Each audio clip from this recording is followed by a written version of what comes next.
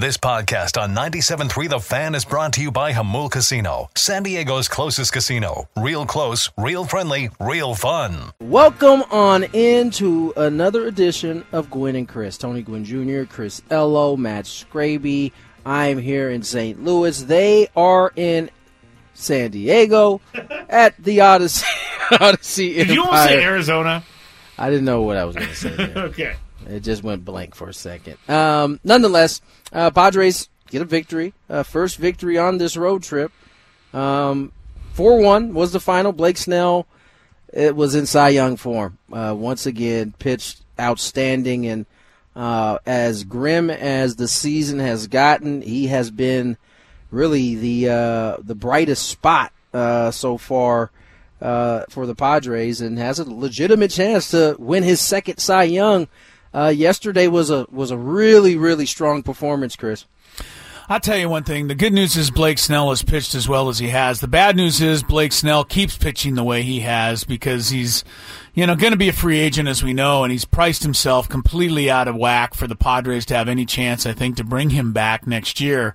But I said it yesterday. He's got to pitch lights out in order to keep up with Spencer Strider, keep up with Zach Gallen in the Cy Young race. Zach Gallen got hit a little bit last night in L.A., so he took a step back. Blake Snell took two big steps forward. It'll be interesting to see whether the voters vote for the guy that has pitched the best or they vote for the guy that is the best pitcher on the best team, because right. Strider's got 15 wins, Gallen's got 14 wins. Both those teams, we know the Braves are going to be in the playoffs. Diamondbacks might be in the playoffs. We know the Padres aren't going to be in the playoffs. I don't know that precludes Blake Snell from having a chance to win this, because I think he's been the best pitcher in the National League, statistically and otherwise, since May. So, he put himself right there squarely back in the mix last night, and that was nice to see. And it was, I'll be honest with you, I had a little warm spot for Matt Carpenter last night. This guy is, for sure. He has basically gone through hell this year.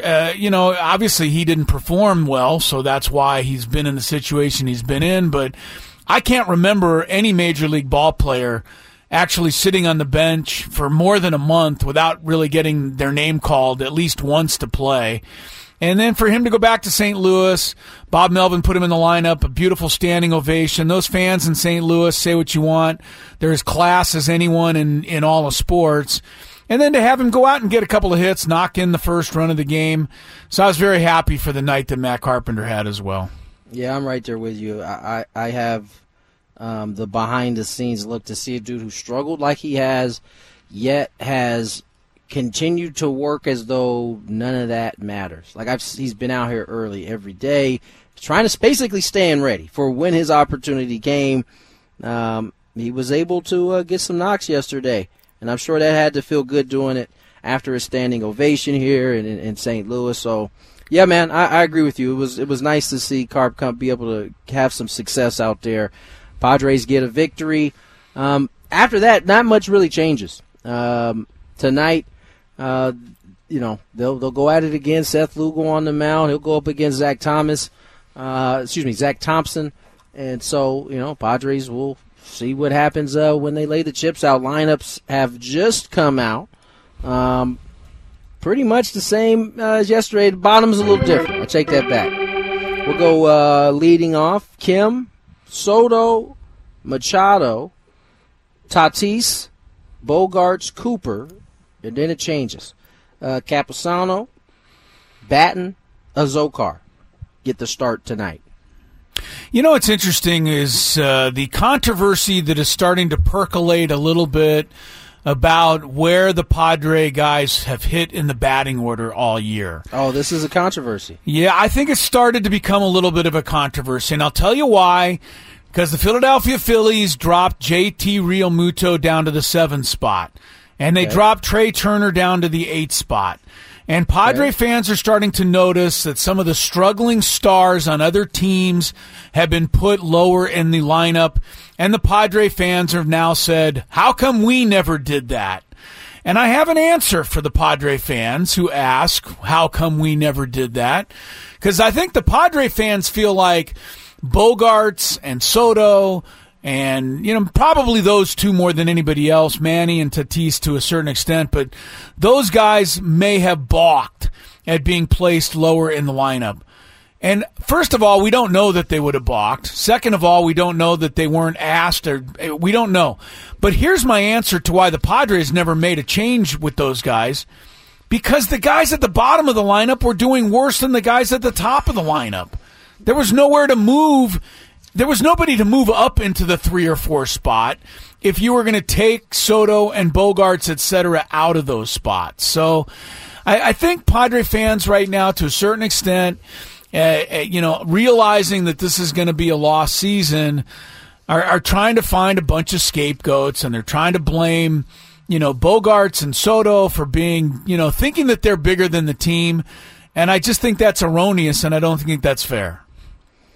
Yeah, I'm not even going to address that. Not going to even go there, huh? That's not even a real. It's not a real. It's not a real thing. It's not a real thing. Wasn't a possibility. Whether they I don't even know that there would be reason to ask them to move. Who, as you said, outside of Ha-Seong Kim, we went over this yesterday. Yeah. Outside of Ha-Seong Kim, and based on the numbers last year, Trent Grisham. Yeah, what were you going to do? Put back you're going to bat Camposano fourth? I mean, I don't know what people wanted. By the way, Camposano was hurt for most of the year. Yeah, no, I know. Yeah, no, I'm not talking to you. I'm just talking out loud. This is not a thing. You look at that Philly team. The reason why they moved Realmuto down in the lineup, Trey Turner, who has recently started to hit, is because they had struggled, right? Juan Soto is your second leading hitter on the team in terms of average, whatever statistic you want to look at. Really, he's second or first in pretty much every category. So you want to move him down to 7? You want to move Bogey? Maybe there's an argument that you could have dropped Bogey down when he was not swinging the bat well. He was and he was dealing with the wrist injury. But after that, and even then, he still was hitting better than the folks that were hitting below him. So that's just not a thing. It's just not. Well, I'm bringing it up because I'm irritated that I actually gave it that much time, too, honestly. Yeah, well, people have been trying to make it a thing, and I want to try to nip it in the bud. To me, Tony, we're going to get a lot of this moving forward, though. Yes. Whether it's that, whether it's, the front office, whether it's Bob Melvin, whether it's, the attitude of the players, whether it's the, support cast on this, whatever it is, people are going to try to come up with excuses for why this team hasn't performed as well as it has. And as we said yesterday, I think we just got to start accepting that this has just been a bad season and leave it at that. And you got guys like Bob Nightingale has really been on the Padres, just crushing them for absolutely everything. We said this yesterday. This is what happens when you lose. There's expectations and you don't reach those expectations. So here it comes. And what's the new Bob Nightingale thing? Well, on Sunday he said, quote, "You think Xander Bogaerts would have signed with the San Diego Padres if he knew the team had no heart and openly quit during games?" What? Yeah, that's what he said. Really? That's a throwaway statement. No, who said this? No one said this. This is just Bob's opinion being put there as fact. Well, see, here's the medicine in that right here, right? This is how he sucks you in. And then you read that and you're like, I wonder if Xander said something to him. Yep, that's right. Made him think that, right? That is the bait that they use on that. He never said that. Bob never said that, but he's leaving your brain to take you there, and now you start to feed into that. And so, that's just a throwaway line. Yeah, I apparently every team that is expected to be good that doesn't have the kind of success that they're supposed to just obviously quit. And that seems to be the storyline that everybody comes up with, and it's just not. It's not true. I brought this up many times in the past, but let's go to college football for a second. Alabama apparently tries. Vanderbilt apparently doesn't try, and it's just not true. People were just. It's just not true. Alabama's just far superior to Vanderbilt this season.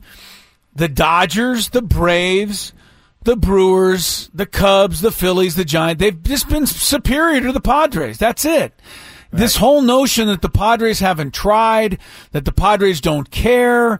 Tell that to the Tell that to the dugout that Manny Machado tore apart the other day. Just get ready to say that. I just... And because it seems like such a convenient thing for people to use as an excuse that, and the manager hasn't motivated them and they just don't, this team doesn't care and they're just a bunch of overpaid this and that. You know what? It's just none of them were that last year. Argument. It is. It's a lazy argument. You can do better than that out there. If you really want to try to find a reason, then try to dig and find something new that we haven't heard before. These players are the same ones that were in the postseason last year with a chance to go to the World Series. It was the same manager. It was the same front office.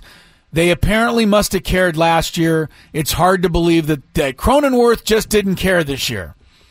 Really? I mean, no, he got his money. This year. That's why, right? Yeah. He got his money. No, that doesn't start till next year anyway. So that's right. Yeah, that's right. I'm putting it off until next year. Well, I was getting my hair cut this morning, and the girl who cuts my hair, she was like, "What is wrong with the Padres? Like, why are they so bad?" And I basically just said, maybe they're just having a bad year. Maybe it's just that. Like, no one can accept that. Maybe it's just a bad year. There's no blame. It's just a lost year. I mean, listen, inevitably there's blame, right? Inevitably there's a reason why, from a statistical standpoint, right? Just from that standpoint alone, there's a reason why they didn't play as well as they did. Now, why the numbers look the way they do, there's not always a reason for it. Maybe it's mechanical. Maybe it's mental. Who knows what it is at this point? Ultimately, it doesn't really matter, right? Because next year, assuming they stay together, they'll have a chance to rewrite the whole thing as they did the year before, and that's how it works. Sometimes, I'm not saying, listen, there are cases where there is a clear disconnect between teammates, between, front office to manager, whatever the case be. There are cases where that is ultimately it. But that doesn't mean all of the non-successful stories are based off of that.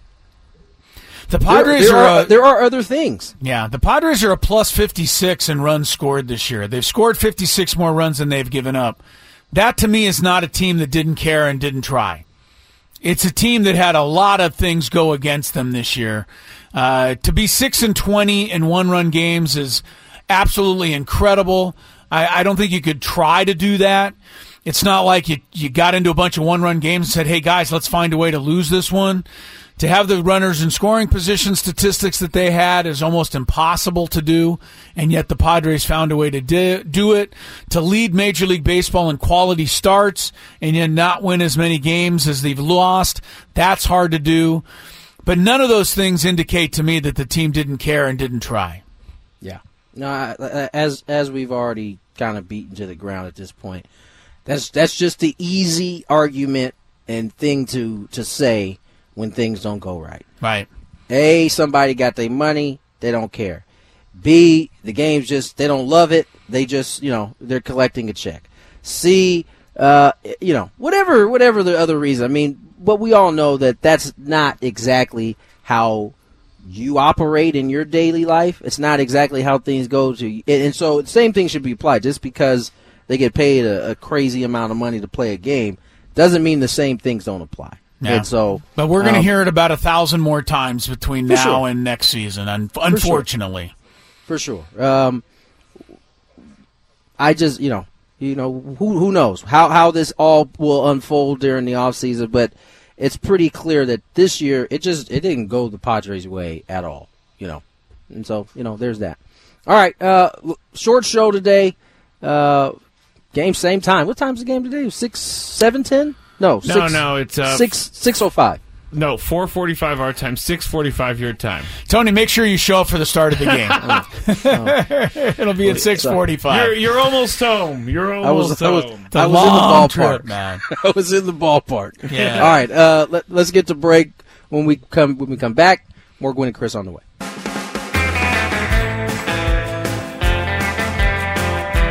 Gwynn and Chris and everybody out there searching for reasons as to why the Padres did not get it done this year. We'll keep talking about potential reasons, but I think, Scraby, you've come the closest. It's just a bad year. No. It's just a bad year. 2:21 is the time. Crisello and Matt Scraby together in our Odyssey Palace studios. Tony will rejoin us here in a few minutes for the Big Five. He's in St. Louis, running around, getting ready for tonight's broadcast. Padres and Cardinals, two teams, both of whom were supposed to be in the postseason this year. Neither of whom will be in the postseason this year. This hour on 97.3 The Fan is brought to you by BalancePro.org. Are you worried that you're going to lose your home? The Balance Foreclosure Prevention Team can help provide assistance and info to guide you to avoid default and foreclosure. Call to schedule an appointment at 1-888-456-2227. I think you should jot that number down if you need it. 1-888-456-2227 or visit balancepro.org. Coming up on the program today, like I said, or Tony said, it's a short show. We'll only be here till about 3:30. But some big NFL news and notes to pass along to you in a little while. The rosters were trimmed down to 53 men today around the league, so there's always some interesting names that get cut. Former Pro Bowl running back was among those. Let go today. Another superstar running back will not be playing, at least for the first month of the season. So we'll give you all the NFL news and notes in a little while. Also going to tell you in today's Daily Gambit about a remarkable, and I mean, like, you may want to lock this away in the vault. My performance by one Matt Scraby in the Daily Gambit. That is coming up in the 3 o'clock hour today. But I saw it with my own two eyes. I recorded the results with my own pen and paper, and I still don't believe it. I don't believe it either. I absolutely do not believe it. Wait till you hear just how incredible Matt Scraby was in the Daily Gambit today. Speaking of Matt Scraby, he just tweeted this out. So if you follow our show on Twitter, you already know this. But if you don't, or if you weren't looking at your phone because you're driving and you shouldn't be looking at your phone, I have good news for you. We're going to give away a Fernando Tatis Jr. bobblehead doll. We're going to do it right about now. Coming up on September the 5th, when the Padres take on the Philadelphia Phillies, the first 40,000 fans to that game, it's Tuesday, September 5th, first 40,000 fans are going to be eligible to receive the exclusive Fernando Tatis Jr. bobblehead as presented by Petco. The bobblehead features El Nino's smooth swing and celebrates the Silver Slugger. It's the final bobblehead offered this season, so don't miss out. Purchase your tickets now, Tuesday, September 5th. That's next Tuesday, by the way. I know it is. A week from today. The item is limited to the first 40,000 fans in attendance, and it's available on a first-come, first-served basis, so be sure to arrive early. First pitch next Tuesday night is set for 6:40 Pacific time. Gates open 90 minutes prior to that. For more information, visit Padres.com/giveaways, or just win one now. Then you don't have to worry about the hustle and the bustle. That's true. You can win a Fernando Jr. bobblehead doll right now. All you have to do is dial in and answer the following trivia question. Now, when Scraby picks up your phone call, all he's going to say is, do you know the answer? That's so creepy. You know the answer? It's kind of creepy, but we don't want you calling in and then asking what the question is. We don't be calling in and hemming and hawing. Get the question, come up with your answer, then dial in to 833-288-0973. Here is today's rather difficult question. Fernando Tatis Jr. has hit 2 career postseason home runs. Unfortunately, he will very unlikely not add to that total this year. But he has hit 2 career postseason home runs. All you have to do is dial in and name one of the 2 pitchers that Fernando has hit a postseason home run against. Name one of the 2 pitchers out there that Fernando Tatis Jr. has hit a postseason home run against. The first person who dials in 833-288-0973 with the correct answer will win the Fernando Tatis Jr. bobblehead. While you're doing that, we'll step aside for a quick break, then come back with a Big Five. Hey, congratulations to Stuart out there. Dialed in, got the correct answer. Not an easy question today. Name one of the two pitchers that Fernando Tatis Jr. hit a postseason home run off of. The pitcher that Stuart named, Cardinal right-hander Daniel Ponce de Leon. The other, Cardinal right-hander Giovanni Gallegos. That's right, Fernando Tatis Jr. hit both of his postseason career home runs in back-to-back innings in the same game. It was Game 2 of the 2020 Wild Card Series. I was at that game. It was insane. Padres rallied for an 11-9 victory. They were trailing 6-2 going into the bottom of the sixth inning, facing elimination. But Fernando homered in the sixth inning, homered again in the seventh inning. Padres came back, won that ball game 11-9, eventually won that series. So those were better days for the Padres. Yes, those were better days. Yeah. Real quick, because I have a lot of great questions for you in the Big Five. So we're going to start a little bit early. But I wanted to say to the gentleman that I accidentally hung up on, I apologize. I answered your call, and you had something to tell me, and I hung up on you instead. So I apologize for that. All right. Just wanted to say that. That was not nice. I don't want people to think I'm hanging up on them for no reason. That was nice of you to apologize. Well, I should. Might as well apologize after you do something that's not so nice. But all right, I'll give it to you. Yeah, okay. I'll give it to you, and then give us the Big Five because Tony's ready to go. It's that time of the show when we check on the latest in sports. Only the most important topics and questions are brought to light. Stop what you're doing and listen. These news stories will astound and amaze you. The one, the only. Oh my God, who the hell cares? The Big Five starts now on 97.3 The Fan. All right, today on the Big Five, we're going to talk about the 49ers, but I'm going to stay out of it. We're going to talk about something that happened at Coors Field last night that is ridiculous. And then we're going to talk about the MVP and what it actually means. So we got some really thought-provoking Big Five subjects today. Or so you say. Oh, you're going to say we'll find out. You're going to say it's thought-provoking. But let's start Number 5 with this. On the way home last night, I drove by Snapdragon Stadium and thought about why the season opener was so poorly attended. Chris and I talked about that right before we signed off yesterday. The stadium is nice and new. I like going to games there. It's in the same spot as the last football stadium. The team is competitive. So, Tony, why do you think SDSU football has such a hard time drawing fans?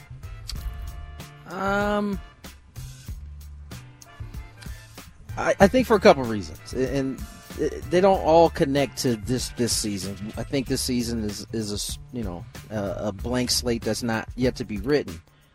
They haven't been the most exciting team to go watch play, even with all the success that they've had. It's not necessarily the way they've won in the past is by beating you down defensively, running the ball down your throat. And just out being more physical than the other team on most. That's how they have gotten to this point where they are at the program. I don't know that is something that people want to sit down and watch, though.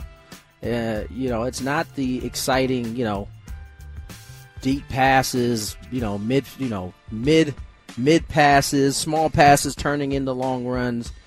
And I think that there's San Diego has, let's be honest, has always had a little bit of, show me first, and then, I'll start to kind of pour some money into it. You know what I'm saying? It's always kind of been like that here in Dago. So, I think as the season goes, they continue to have success. They'll start to see their attendance spike up a little bit. But, I don't know that this is anything different than we've experienced before. Chris, why do you think that SDSU football has such a hard time drawing fans? I have 3 words for it. The words are Mountain West Conference. Okay.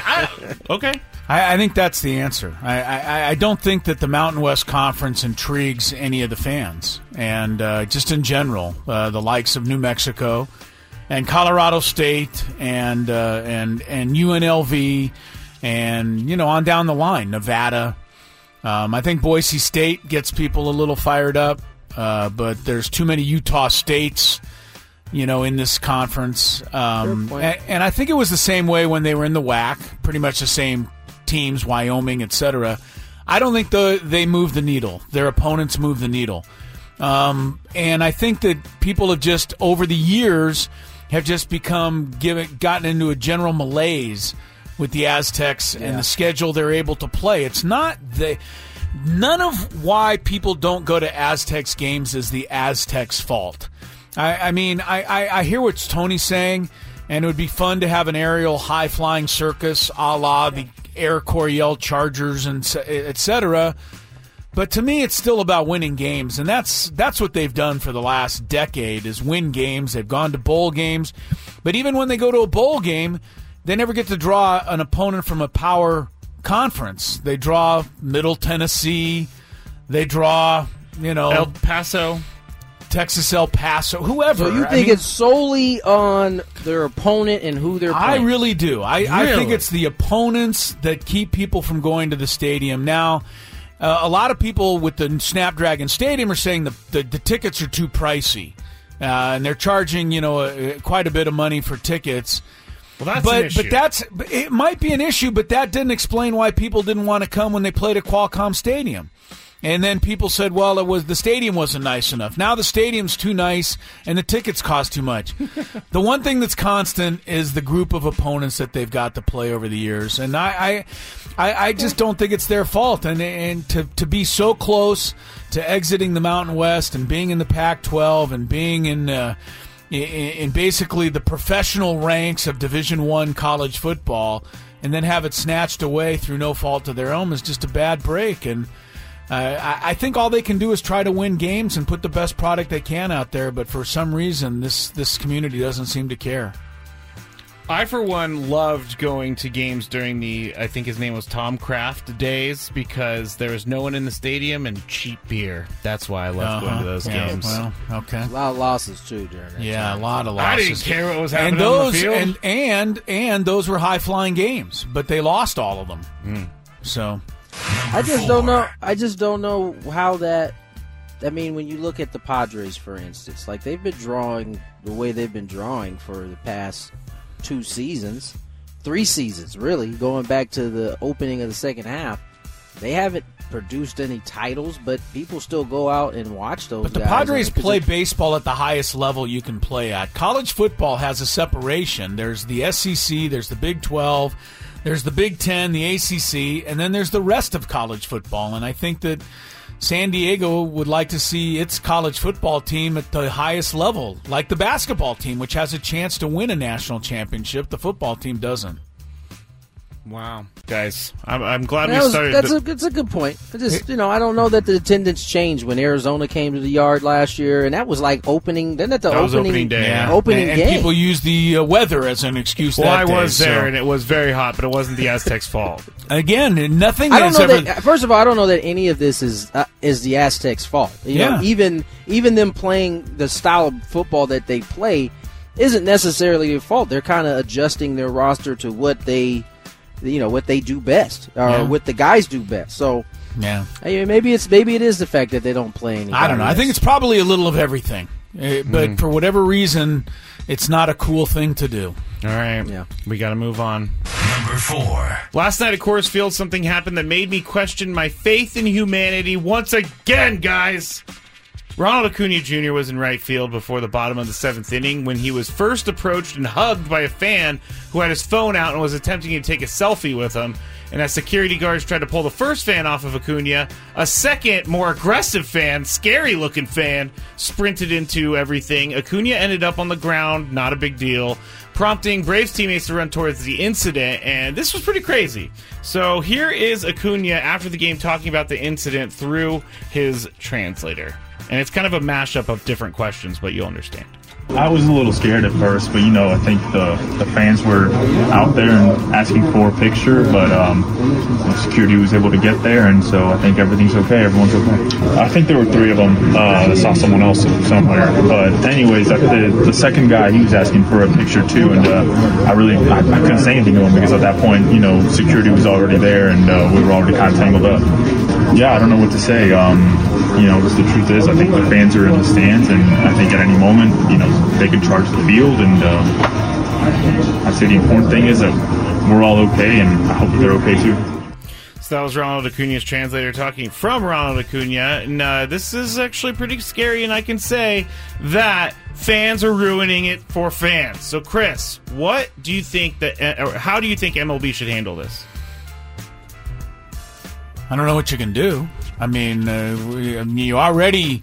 I mean, look, this is done on Dick Monfort's ground, so. Yeah, but I'm not going to blame Dick Monfort for this. Oh, I thought you were going to jump on it with me. Why would I blame because the you owner? hate him. I do hate him, but what did he have to do with a couple of idiot fans running out onto the field? I don't know. I just thought that was an easy piggyback. Yeah, it would be an easy piggyback if it made some sense, but it doesn't make any sense. I can't blame the owner of baseball teams for stupid fan behavior. This is all over sports. All right, okay. I mean, this is not just. You walk down here. You got to. I don't know why this is. I assume Chris was just going to go right with it. I'm not arguing with you. I'm just making my point, and I'm not going to blame this one on an owner of a baseball team. I mean, this is ridiculous. They do everything they can to, keep fans, keep players and everybody safe. I mean, the only thing left to do is to put chicken wire up around the stadium to separate the fans from the field so that there's no access at all. And I hope that they never get to the point of having to do that. But I don't know what else you can do. I mean, you check. I mean, look, you have to go through metal detectors to get into stadiums, but apparently some lady hid a gun in the folds of her fat and got into the Chicago White Sox game last week, and her gun went off, and 2 people were injured, including the lady herself. Yeah. Now, somehow she got a gun into the stadium. Well, they weren't thinking to check there. But I mean, no. In between the folds, Chris. I wouldn't check there either, but I'm just saying that they're going to have to check now. It's getting just so dangerous to do anything. This is not a sports thing. This is behavior, people's behavior being out of line in all walks of life, and baseball's now included, unfortunately. There's no safe place to be. Tony, how does MLB handle this? There's not a solution for everything, and and so the couple weird, crazy fans run onto the field. They want to give a hug and get a picture taken. It's just common sense. Like, you're not allowed to do that. Don't do it.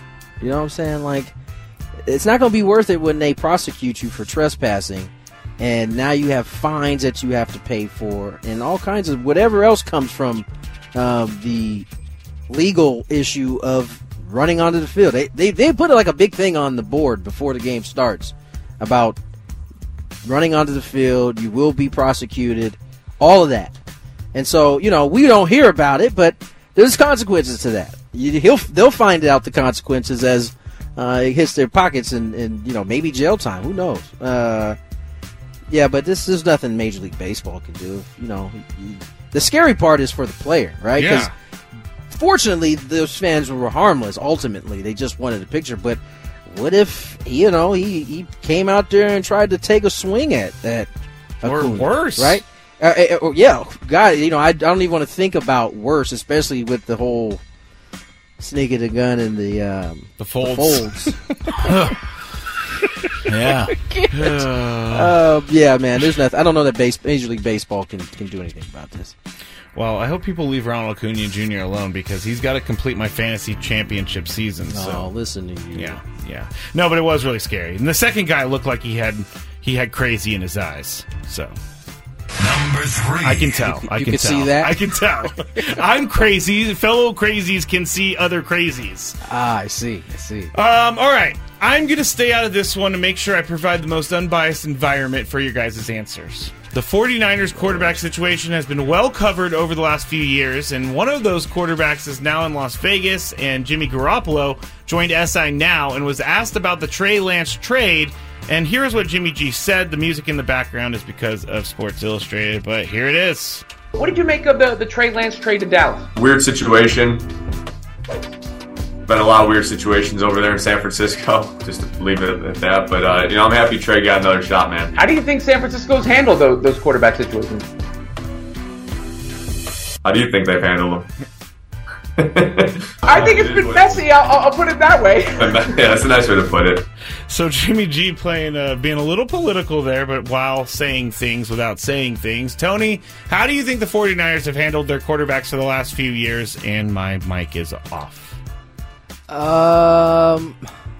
Terrible, quite frankly. They have butchered.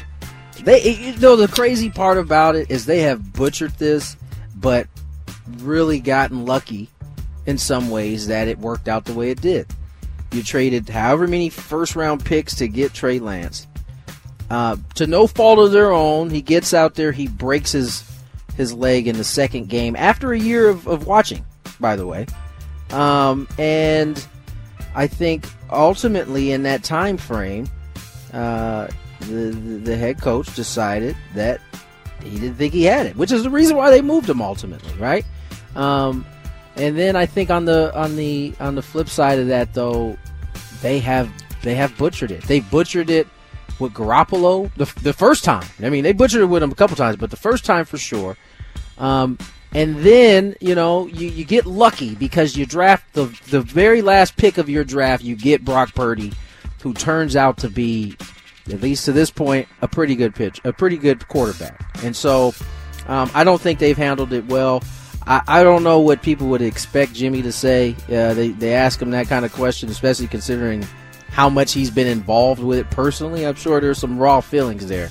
But yeah, I don't think there's any way you could frame it that they have handled this situation in an ideal fashion. I don't even want to ask Chris, but how do you think the 49ers have handled their quarterbacks the last few years? Well, I think they've handled the quarterbacks as badly as they've handled every other position well. And, right. I mean, it's really unbelievable. I mean, you look at the 49ers. I mean, they found a way to get Christian McCaffrey and add him to the football team. They added, they picked up Deebo Samuel in a trade. And draft. They drafted George. I mean, they've done everything perfect. They have the best offensive line in football. Yeah. They have the best defensive line in football. They have the best defense in football. They have the most weapons of any team in football. And yet they've destroyed and bungled their quarterback situation so badly that the best they can do is be runner-up in the NFC Championship game every year.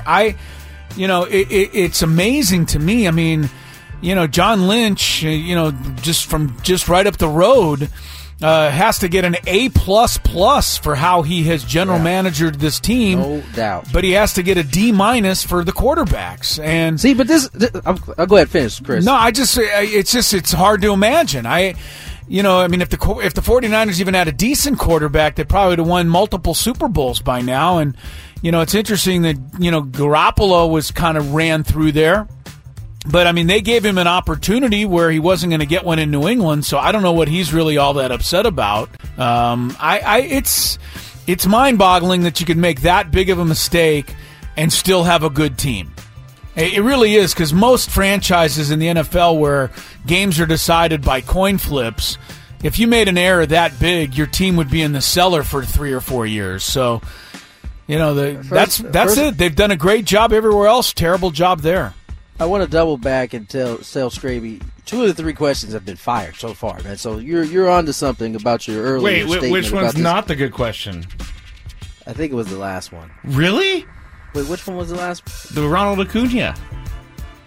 Yeah, you wanted Chris to be mad at the owner. So yeah, that doesn't have to do with the question. Yeah, you changed that whole question by that tone that you had there. But these other 2 have been pretty good. All right. Here's what Chris was talking about is spot on. But I would, and this is anecdotal. I don't know this to be fact, but I would guess you look at all the positions on the field, especially on the defensive side, is as good as you get. I would say that's probably all Lynch and his scouts, right? The guy knows football. The one spot where I think Kyle Shanahan would have the most say is on the quarterbacks. And it does seem like he has the old shiny object kind of attraction right? It was Jimmy Garoppolo. You guys remember Jimmy Garoppolo was like the shiny object that was available. He went and got it. Then the shiny object got a little dirty. He went to the draft. He went and got somebody that he felt was the dude. At least that's what we assume, right? That shiny object got dirtied up real quick, and he just happened to find like this diamond in the rough, and he should get a ton of credit for it, because I'm sure he has, knowing the offensive guru that he is, he probably has all the say when it comes to that position. And that is the only position so far that has really stopped him from winning a Super Bowl at this point in one shape or form or another. All right, good job, guys. I don't disagree. Just move with on, anything. Scraby. I'm moving you on. did well to stay out of it. I'm moving on. Number 2. We got to move a little bit faster, though. But sorry, it's okay. These are great That's what happens when you bring good questions. Exactly. To this joint. Exactly. I was reading a post from Major League Baseball earlier today talking about Mookie Betts becoming the odds leader for National League MVP, and I started reading some of the comments, and one stuck out to me that was actually pretty smart. The post said, "When is someone going to discuss the most valuable player should be looked at based on how much a guy contributes to his team versus what he costs his team? That's what valuable means." If you think about this for 1 second, it's not even close. Ronald Acuna Jr. is the most quote-unquote valuable player, obviously because of the money that he makes. He doesn't make as much as some of these other superstars. So, Chris, we are going to discuss this. What do you think about this? I think that the most valuable player trophy has gone to the best player in the league, the guy with the best statistics and the most impact for as long as I can remember. It just so happens that it's named the most valuable player, and we ought to stop reading into the word valuable and trying to figure out what it all means. Wait, the word's valuable is right there. I know it's in there, but that doesn't describe the award. The award goes to the player with the best statistics who has the most impact on his team. That's too long of a title. So they call it the most valuable player. I don't think anybody's paycheck enters into it, and I don't think the word valuable enters into it, because if it valuable was what it meant, then you'd only be going for somebody that a team can't live without. And I wonder if the Braves could live without Ronald Acuna. They have so many other superstars. Could the Dodgers live without Mookie Betts and Freddie Freeman? Maybe not both of them, but one of them. Valuable to me is somebody you can't live without. Both the Dodgers and Braves have so many good players that they might be able to live without these guys. So this is kind of I know you think this is a big, thought-provoking question, but it's kind of an old, tired question. Oh, wow. People have been debating valuable versus best for 30 years and 40 years now, and they will continue to do so forevermore. Wow, I just got insulted for my question. Yes, because you it's did. a new question for me, so it's a new question for others as well. Tony, what do you think about this? I think that Chris is spot on. Okay. I think, I get that the word is valuable, but there's a bunch of history that sets precedents over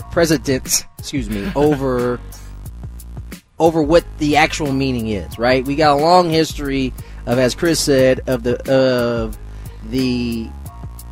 award being given to usually the very best player who has the best overall statistics during the season. Now, occasionally, when it's tight, and really depending on the year, it sometimes has appeared that the standings have had an impact on it as well, right? Occasionally. Not all the time, but when it's tight and you get down to, 2 or 3 guys, that sometimes seems to be the deciding factor, but not all the time.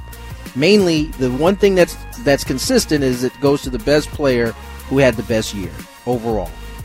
So, people just got to, get with the program, right? And the other thing that Scraby has to do is we have to move on. Well, one last thing. You have to move on. You just have to get with the idea that Acuna doesn't get the award because he's on your fantasy baseball team. I understand that, Chris, I'm almost rooting against him at this point. I do believe that he is the best player in the National League. You know why you believe that? Because I've watched him all year long. Right. He got off to an unbelievable start, and he's still playing good baseball. The fact is, there are guys like a Mookie Betts, like a Freddie Freeman, that have gotten extraordinarily hot, and have made it a different conversation. Well, according to David Ortiz, Mookie Betts shouldn't even be in LA; should still be in Boston. So, well, that's not Mookie's fault, and that doesn't even matter. So he has to be eliminated from the award because yeah, he's David not allowed Ortiz because thinks his that? heart is in Boston, not in a National League city. Number 1. So let's have an embarrassing number 1 for me, and hopefully you two as well. I was walking Walkie this morning, and we were stopped. He was just resting. I was resting. I didn't think anyone was around me, and I started to talk to him and tell him how good of a boy he was, and I said things like, "Does my big boy like his walk?" So, you both have dogs. Tony, how do you talk to your dog? Don't. You that's right! Don't. I forgot Dogs about can't talk. this. Dogs can't talk. And, I might say, "What's up, Axel?" I might say that. All right. But you won't catch me asking like real questions, like I'm gonna get an answer. Okay. Chris, you have Kylie, and I have heard you talk to Kylie over the phone, so be honest. Yeah, I know. I mean, I mentioned ask her if she loves her dad quite often. How do you do it, though? Oh, it's in a higher pitched voice than that. It is. Sometimes I'll throw in fake words, though, in the high-pitched, loving voice. And she does the same thing. She does the exact same reaction. So it doesn't matter what the words are. I think it's the tone of the voice that matters. But all right. Yes, I can agree that I do silly talking to my dog all the time. Last thing I also say, "Where's my lucky man?" Okay, that's getting a little uncomfortable. I'm looking for it. All right, you know what's not uncomfortable? My betting last night in the Daily Gambit. You'll find out why when we get back on 97.3 The Fan.